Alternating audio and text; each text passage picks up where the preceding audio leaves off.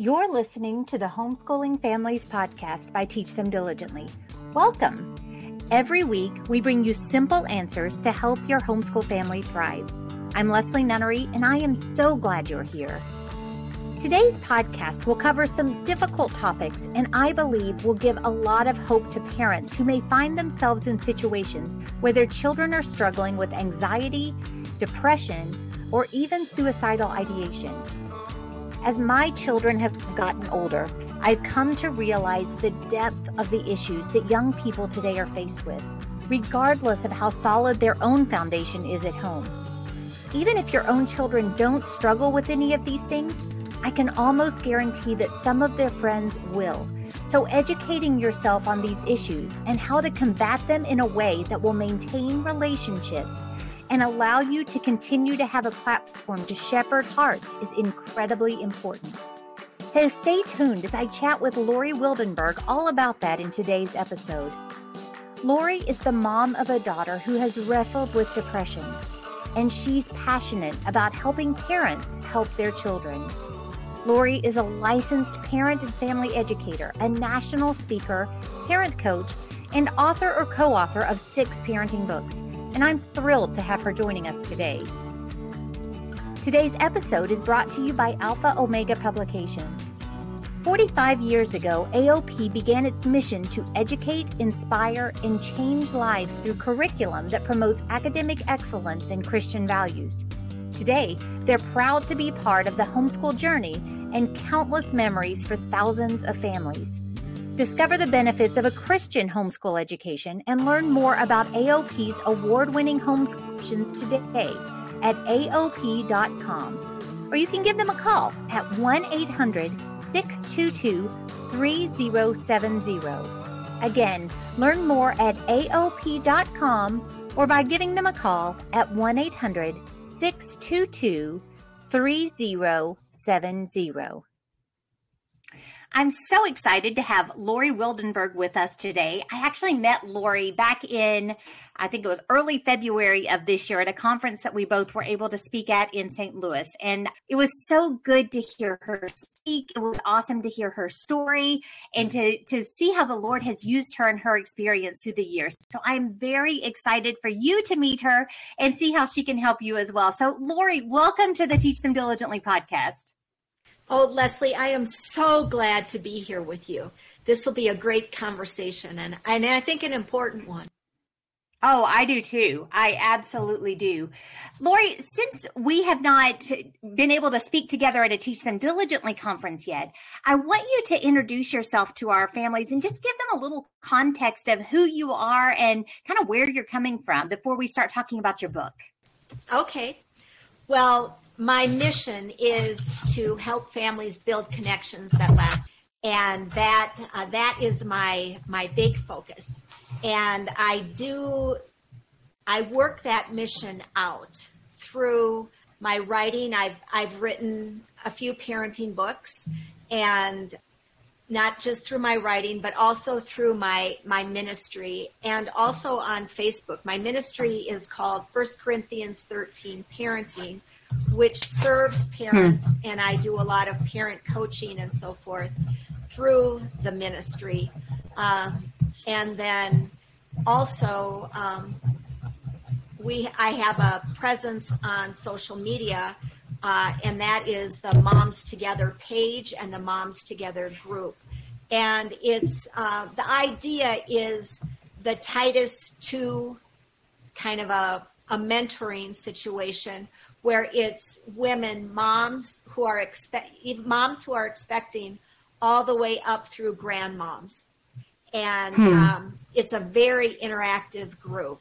And we also have a Moms Together Facebook page that I think has blessed many people as well. And so the idea is to encourage and to support women in their mothering or their grandmothering. That's awesome and so needed. But how did the Lord lead you to get into parent ministry, to really lean into this segment of a way to help people? Oh, I like that question. That's good. So by trade, I'm a licensed elementary education teacher, K through 6. And then when Tom and I started having our kiddos and I was home full time, our oldest kiddo was a little bit of a challenge, so shall we say. And I thought, being a former teacher, man, not only do I know developmental stuff, but I got this behavior stuff down pretty good too.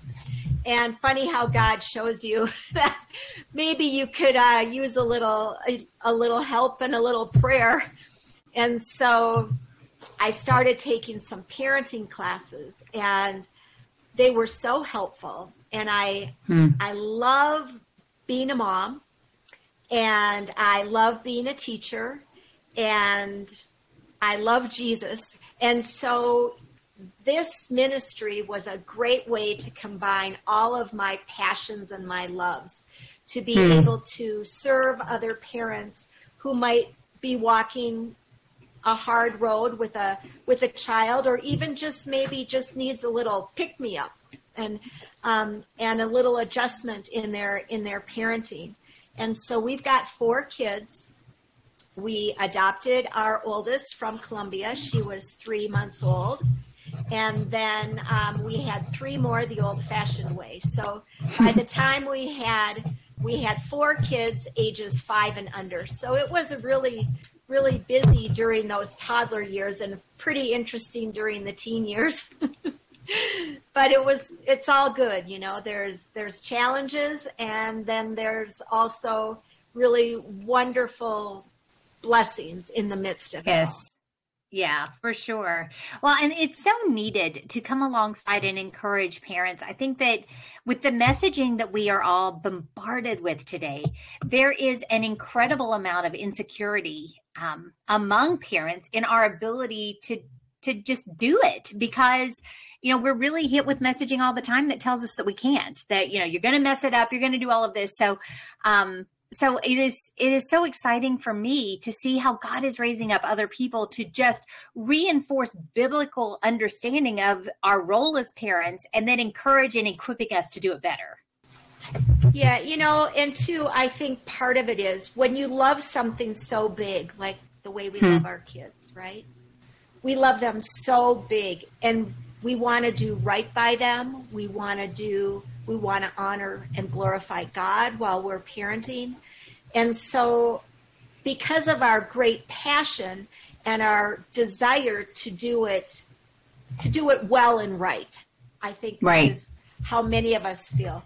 And probably most of us have already figured out we're not going to do it perfectly. So exactly. I think we're pretty good with understanding that, but we just don't want to mess up something that's so important. Right. And there's a lot of voices out there. And I just think, first of all, the Holy Spirit, we've got to listen to that, because just as the Lord parents us, He has His principles and His standards, but He deals with each one of us in a unique fashion. He doesn't go against His principles or His standards, but He deals with me differently than He deals with my husband. Right. And as we deal differently with each one of our children too, even though our principles are still the same, our morals, our values, our faith, that's still consistent.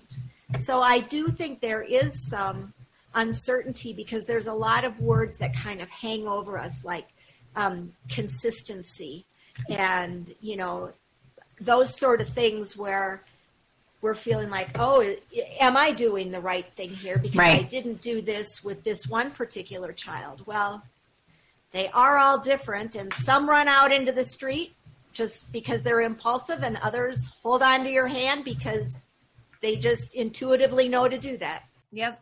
Well, and it's exciting to see those differences that we see when they're younger become much more pronounced as they get older. And you're able to see the uniqueness that God has created each one of them in his image. And yet he's gifted them for exactly what he is preparing them and calling them to do.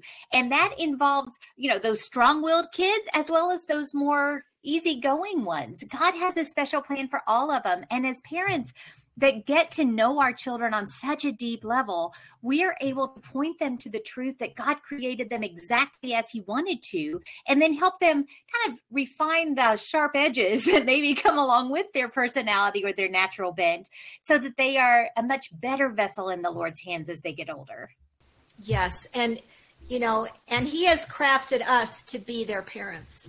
Mm-hmm. And I love that because, and when I think of my oldest, my adopted child, he crafted me to be her mom. Yeah.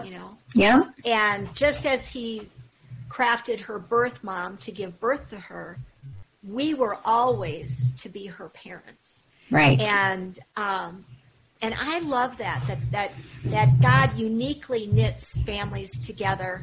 It's so intentional. And I just think that's a really cool thing. So yes, our kids each have a purpose and a passion, and we need to help them grow in whatever that is the Lord has for them. But also to be confident in the position that God's given us. He has given us the ability to be their parent and to train them up in the way they should go. And that verse from Proverbs has really been misunderstood. That it has been looked at like train them up in the way they should go, in the sense that if you do it right, they're never going to step off the expected. Right. That they will always stay true. But what that verse really means, to train them up in the way they should go, is to train them according to their unique bent, their personality, in their purpose, in the way that the Lord would have them go, because he's created them a particular way. So, it's the idea of family is God's greatest idea. Oh, no question. And it's foundational for everything else. The church is built on families. Our communities are built on families. And that really is why for the last 11 years that we've been producing events and resources, our heart's cry, our prayer has been that God would teach them diligently to really spark revival in the hearts of families, because that's where I believe you're going to see huge change in, like I said, our churches, our communities, our land and around the world, is as God gets a hold of the hearts of moms and dads, and they're able to really, really solidly pass that faith onto their children, preparing them. And just the work that he is doing is so exciting to see. So yeah, I get super jazzed, super excited to talk about God's work in families, because it is so important and it's so undervalued in the world today. And that is just a great tragedy. Yeah, you're right. It is undervalued, and it so much so that I think that it's getting a little scary. Yeah, no question. Have situations where people who do value that can come to your conferences and get some additional equipping and encouragement. We really need that. We need both. We need equipping and we need to be encouraged. Yeah, absolutely. Absolutely. Well, Lori, I want to segue just a little bit here. You have a new book out that's called Messy Hope, which before we dive into anything about it, I would love to know why. Why is it called Messy Hope? What's the thought process there? Well, hope is always born in the hardship, right? Hope rises to the surface in the mess. Hence, Messy Hope. Wow. I have 3 previous books that have the word messy in too, so there's that continuity. Gotcha. Messy Journey, Messy Journey, and then The Messy Life of Parenting, and then Messy Hope. Help your child overcome anxiety, depression, or suicidal ideation. That topic is so heavy, and so I think that for a lot of parents, that is something that evoke such fearful emotions that their child would struggle that way. And yet we have got to recognize that so many in our world today are struggling with those things, with depression, with anxiety, with suicidal ideations. What really spurred you on to write this book? Well, a personal experience, and that is how the Lord seems to work with me. Wow. Before I present, before I do any, teaching or writing, we always have to live something first, right? And this was, out of the 6 books that I've written, this book was the most difficult to write, and I was fearful about writing it. And the impetus to write it, it wasn't anything that was on my radar, but my daughter had a, praise God, failed suicide attempt her senior year of college. Wow. And that's an age that's a really tender age, a very sensitive age, the college years. There are many suicide attempts during those college years. But she had a failed suicide attempt, and then a couple years past her attempt, she actually wrote a blog, and the blog was about, it was to encourage other people her age who were walking in perhaps depression or anxiety, and to provide hope. And she was funny because she was telling me that she was going to write a blog, and she said, "So Mom, how do you get people to read your blog?" And I said, well, one great way is to put it out on Facebook. Now, what I should have said is, what did you write a blog about? I didn't ask her the question. She had just been saying that she'd been wanting to blog, and I had no idea of the topic. Wow. And so she put her blog out on Facebook, and oh my gosh, it drew up all those emotions and that fear and those horrific emotions of what had occurred when she was struggling with depression. Yeah. But her particular blog was very hopeful, and I could see that the way that the young people were interacting, it was something that they really needed. And after I observed this and continued to ask my daughter if she was okay, which is a good thing to ask. So you never not ask. Yeah. Don't take anything for granted. Have those conversations for sure.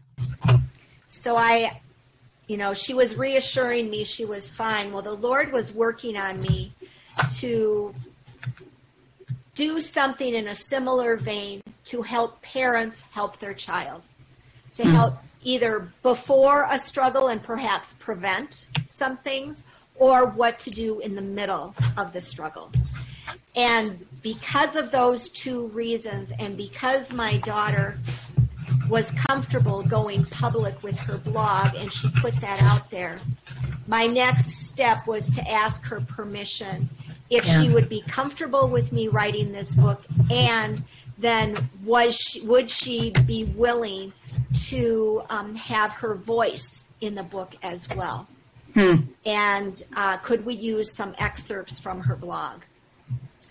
And she was very enthusiastic about it, which I was less enthusiastic about it. It scared me. I was. Oh, I'm sure. Would draw up those feelings in her again. I went in with great fear, honestly, and I continued to pray, and I could tell the Lord was moving in that direction, but He's so gentle too that it wasn't a forced thing. And so as she and I worked on the book, she would relay a story. I would give her a topic, and I'd say, "How would you please speak to this?" And when she did, she had to remember how she felt at that time. And so I would ask her, are you okay? And, is this drawing up that dark stuff in you? And I finally felt comfortable moving forward when she said, Mom, it's even hard for me to recall now what I felt like because that I don't have those same feelings anymore. And praise the Lord. Then we really got going on the book because I felt confident that it was going to be okay. So how did writing the book with your daughter, which is so amazing that God would allow you to do that and to really get her input on it, how did that help you understand and work through the feelings that she had and get a better, it's hard to understand someone who gets that desperate. And so to be able to truly, I guess, get in her head, for lack of a better word, understand what's going on. How helpful was that for you in dealing with all of it as well? It was very helpful. In fact, what I hadn't realized is that I was so focused on my daughter and her mental health and her getting healthy. It never occurred to me that I had some trauma and grief that surrounded it as well. Oh, I'm sure.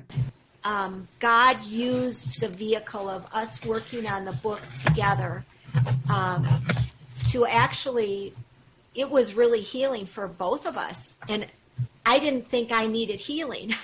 It wasn't even on my radar. But I did. And because that was it was a very scary time. And even now, years later, if I can't get a hold of her right away, I can feel a sense of anxiety building up in me. And so we've got an agreement that I get to ask her whenever I want if she's okay. And she has to answer me honestly. And so that we've been doing pretty good with that. Good. And the amount of trust that you have to have in one another coming on the other side of that, like you were kind of noting there, you can ask and she has to answer honestly. That rebuilding that, really, shoring up that relationship in that way, so that every time that those whispers of fear and stuff are kind of echoing in your head, that you're able to go back to truth and lean on that is so important, I'm sure, for both of you coming out of this. Yeah, and I need to remember, once I've asked and she's answered me honestly, I need to trust her answer and believe it. Yeah. So yeah, we've learned a lot because we did work on the book together, and it was very, very healing. And I am so thankful that God had us write it, because I do believe it has helped a lot of people already. I've received a number of letters from folks and emails, and what a blessing to get that. God doesn't have to encourage you that way, but it really seems to make a difference. Right. Well, and for your daughter as well, God redeems situations, because anything that we offer back to him, he can use. And this is a pretty powerful thing, how God brought her through that and now is using that story to help and encourage and hopefully thwart those kind of feelings for others by giving information and ways to spot things and that kind of thing in advance. And so I'm so very, very grateful that God is so faithful and so gracious and so good to use even things that we wish weren't that way for his good, for our good and his glory in the long run. Yeah. Yep. So it's very easy. We speak primarily to homeschool families, primarily Christian homeschool families. And it's really easy for us to adopt the attitude that it couldn't happen here. It's not, it's not possible. It's like, in Wizard, it can't happen in Oz, right? It's just no, but it can. So have you found that homeschool families are also susceptible to these kind of deep, dark emotions and thoughts? I just did some research on that, so I'm glad you asked the question. It appears as if during the homeschool time that there is a little bit less. Now, I want to reassure the parent that has the child that does have anxiety or depression and is homeschooling. These things happen, right? Right. Just like you break your arm. These things happen whether you're homeschooled or not. But it appears to be, and there hasn't been a lot of good, solid research. But it appears to be that there are less mental health issues because there's less bullying, right, and there are less negative peer interactions. But of course, those peer interactions can occur on, teams and other things that you might be involved in. But it does appear that during the homeschool time that homeschooled kids fare a little bit better concerning mental health. But yet, again, the research isn't solid. So right. I can't say for sure, but there's like a feeling, there's a sense of that. Right. Well, but and it's like anything, they're less likely to get in an accident if they don't drive, but yet they can be in the car with someone and that person can get them in an accident. There are things that can happen.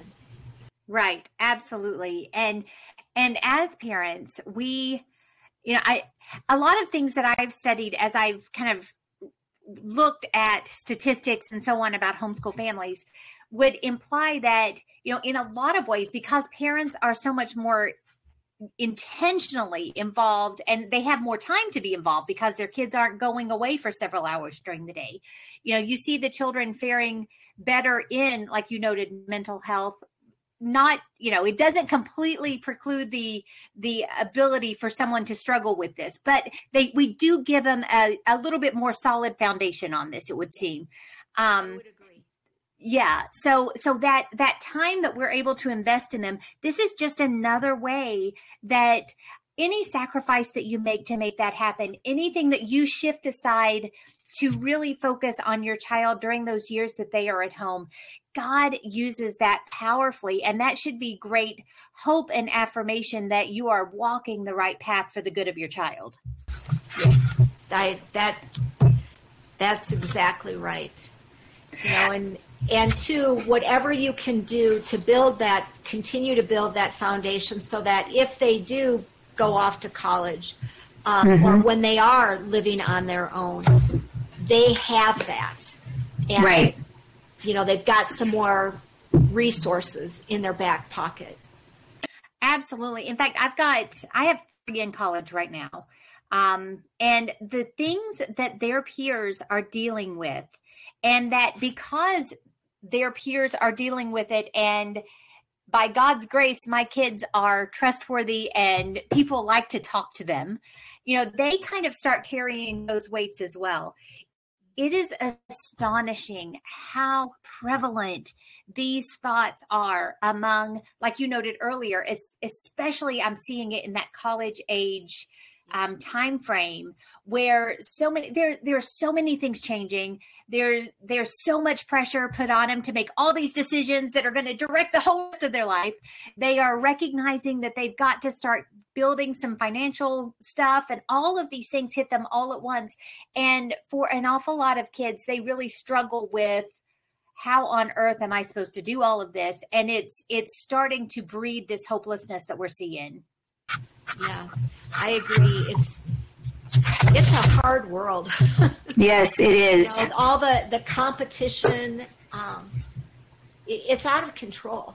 Right. And our kids need hope. I mean, they are growing up in a very hard world. So to be able to have resiliency is very important. It is critical. Yet I believe we need to take one step beyond that and also have hope. Because it's just like elastic, right? Resiliency, bounce back, bounce forward, bounce back, bounce forward, right? You keep doing it, and pretty soon that elastic just doesn't work as well anymore. So you need hope. And the hope that we need is that eternal hope, the hope that God has a plan and a purpose for our life, that we were intentionally created. That also needs to be a big piece of resiliency. Is critical. It's very important. And we need that. Our kids need that. We need to avoid rescuing them. We come alongside, just as God always says he's with us, right? God is with us. He comes alongside. We need to come alongside our kiddos as well, but yet perhaps even though we might have the instinct to rescue because you're a mom or you're a dad, you just can't help it. That's just what you want to do. And I suspect the Lord feels the same way. He just wants to fix it, but yet he knows that it's good for us to experience some hardship so that we can have that resiliency and we can be reminded of the hope. Yeah, absolutely. And again, the older my children get, the more I see the importance of allowing them to have had some of those harder times, even though it grieved me to no end to see them going through difficulties. But I'm grateful that they went through them at a time when I was the one that they were able to cry to. I was the one who was able to then help them fix their vision right where it needs to be for the only source of hope, like you noted. So what are some ways that you have found and that you encourage parents to cultivate this kind of hope in their children, and really give them a solid foundation for it as they grow older? There's one thing that is so simple that I think is one of the best hope cultivators ever, is the ability to receive help and ask for help. I think that's the biggest thing. When our kids know that they can receive help or they can ask for help, and that can give help to be a helper as well. I think that is one of the things that is the biggest builder of hope. Throughout Scripture, God is called our helper, and I think that's crazy. The God of the universe is my helper? What? Right? I mean, that is so amazingly awesome. Yes. And for us to know that, okay, I can get help from the Lord, right? I can depend on the Lord. Also, the Lord puts us in families, in community. We are meant to be interdependent. We're created that way. Right. So that we can seek help or give help or, receive help from other people. We are geared for relationship, for connection, and help is one of those ways. And I think that's the biggest thing. If we can, in our families, have the idea of interdependence that focuses on helping and also reminding ourselves that God is also our helper, I think that is one of the biggest things we can do. And in our Western culture, I think we just bleed red, white, and blue, right? And independence, independence. Exactly. Independence is great as a citizen in a country, but we want interdependence within our families so that when our kids ask for help, we're happy to offer it.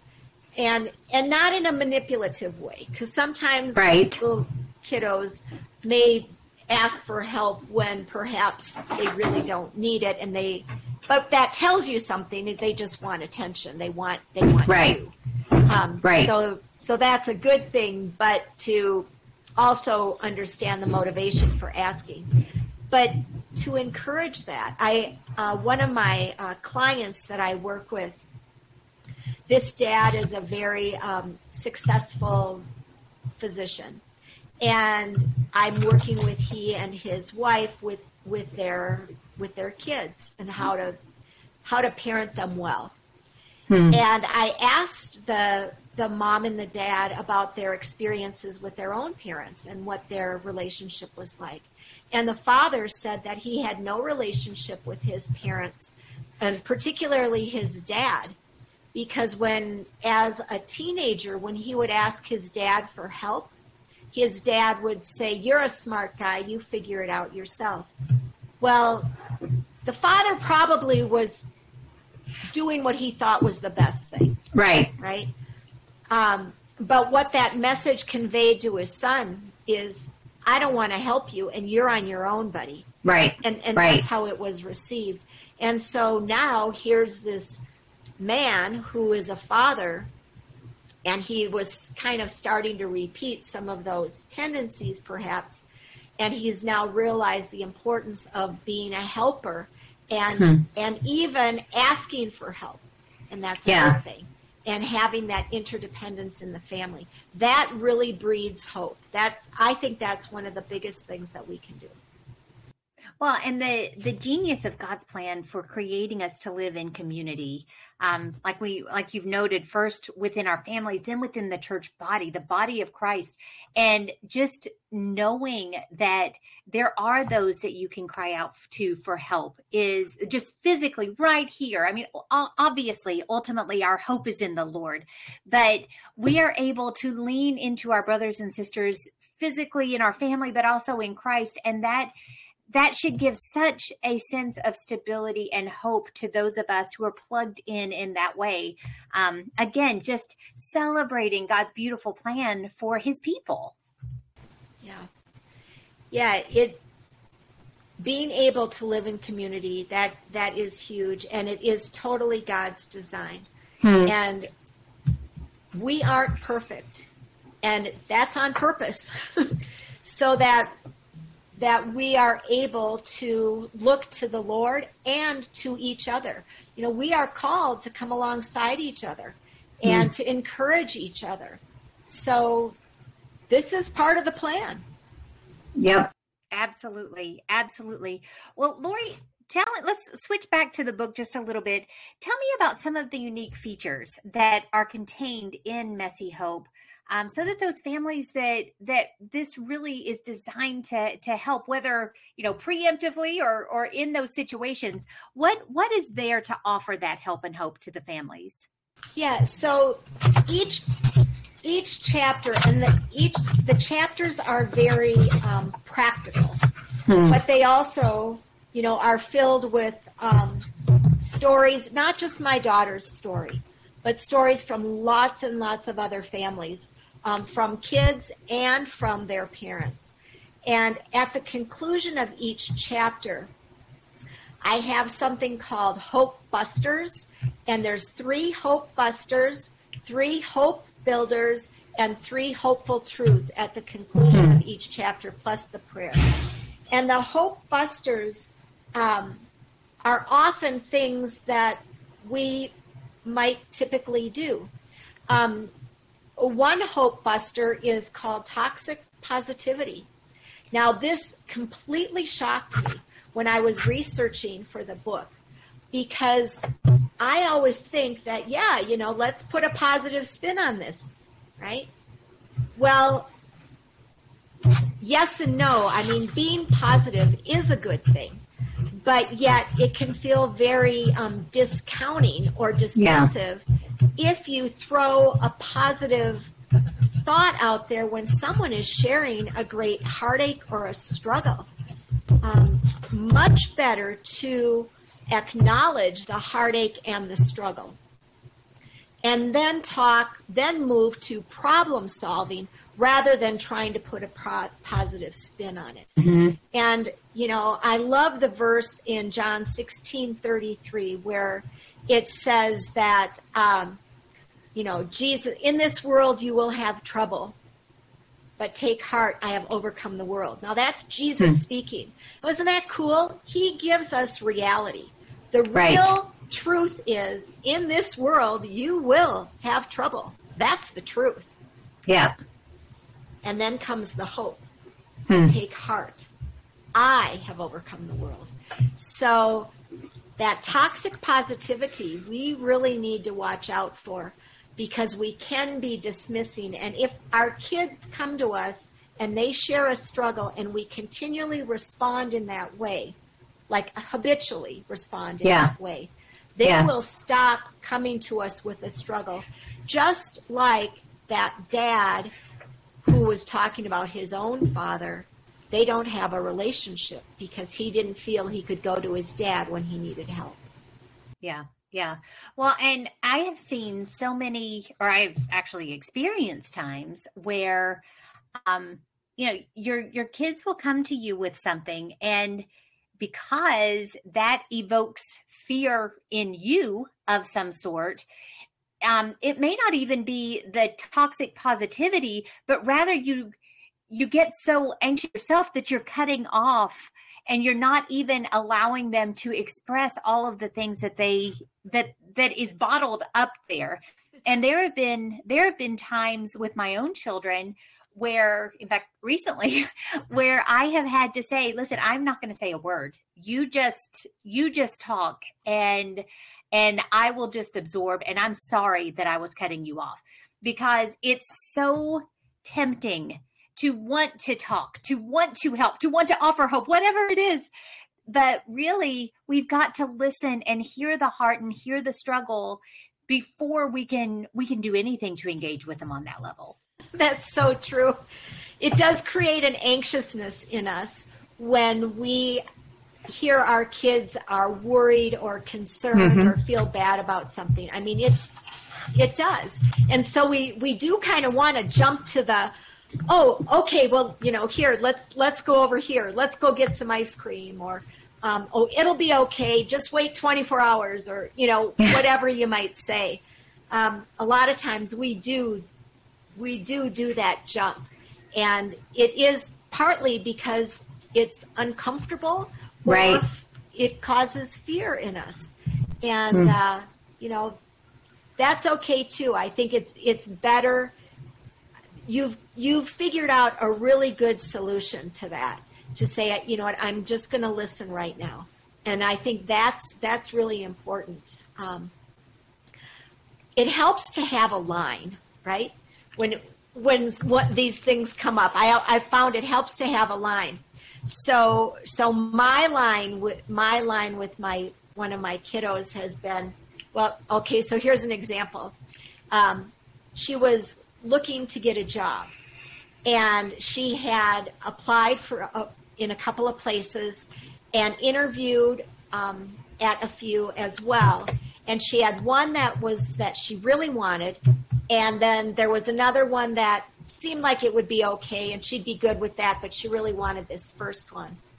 Well, the second job got a hold of her right away, offered her a contract. She signed the contract, got the job, and then almost right after she signed that contract, she found out that the other job wanted her. And she was so upset.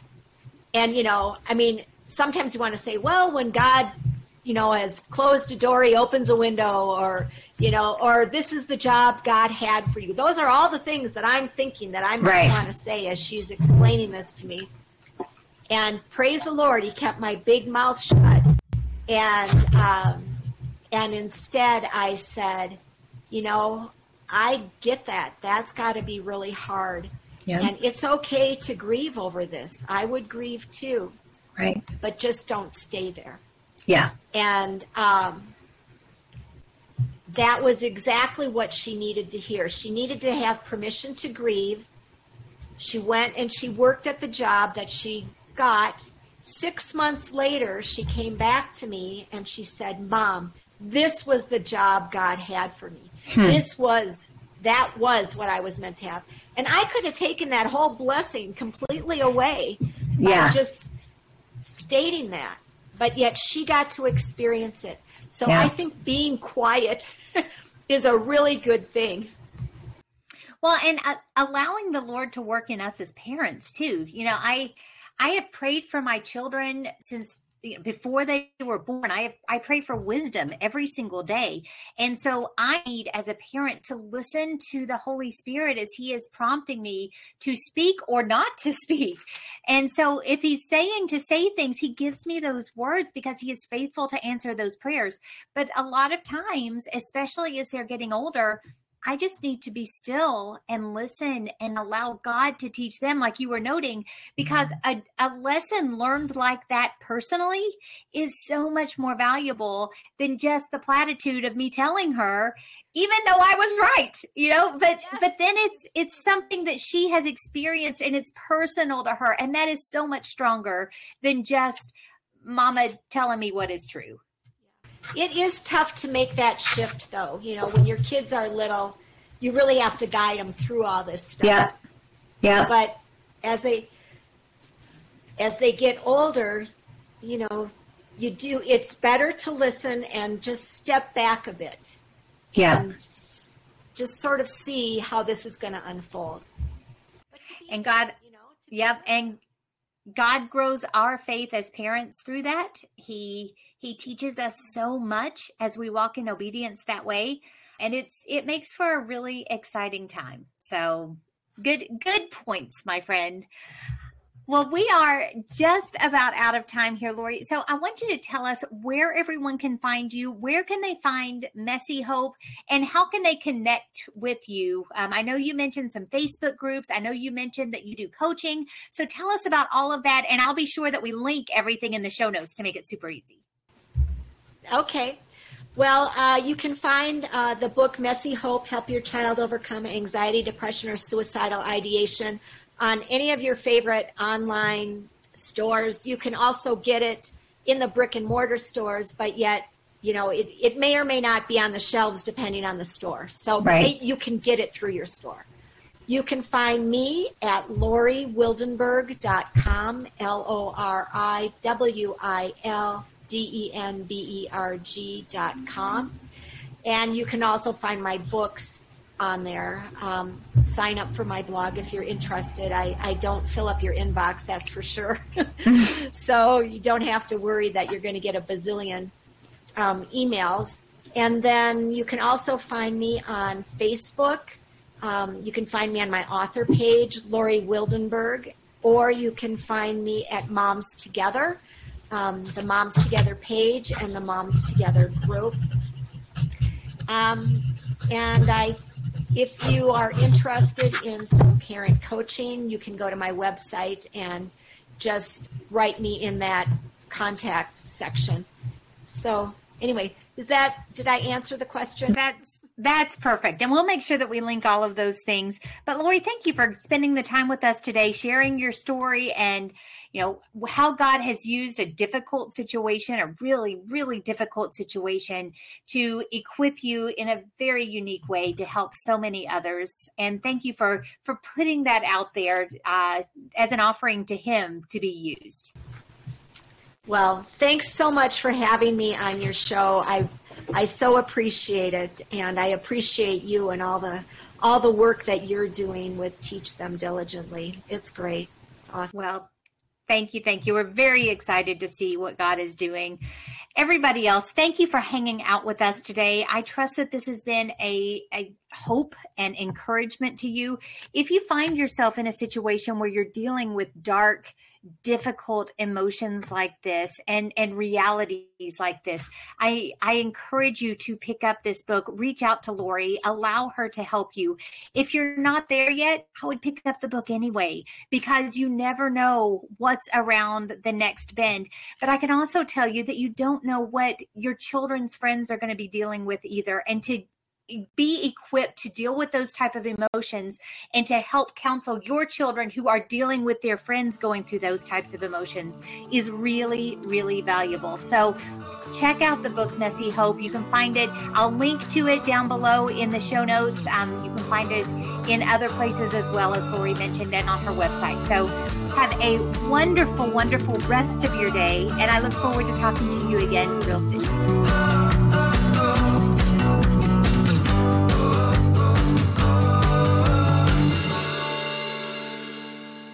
Thank you for joining us today. We believe that every family is called to teach them diligently, so we're here to help. We would love to get to know you this year at one of our 4 live Teach Them Diligently events, and then throughout the year when you become part of the Teach Them Diligently 365 community.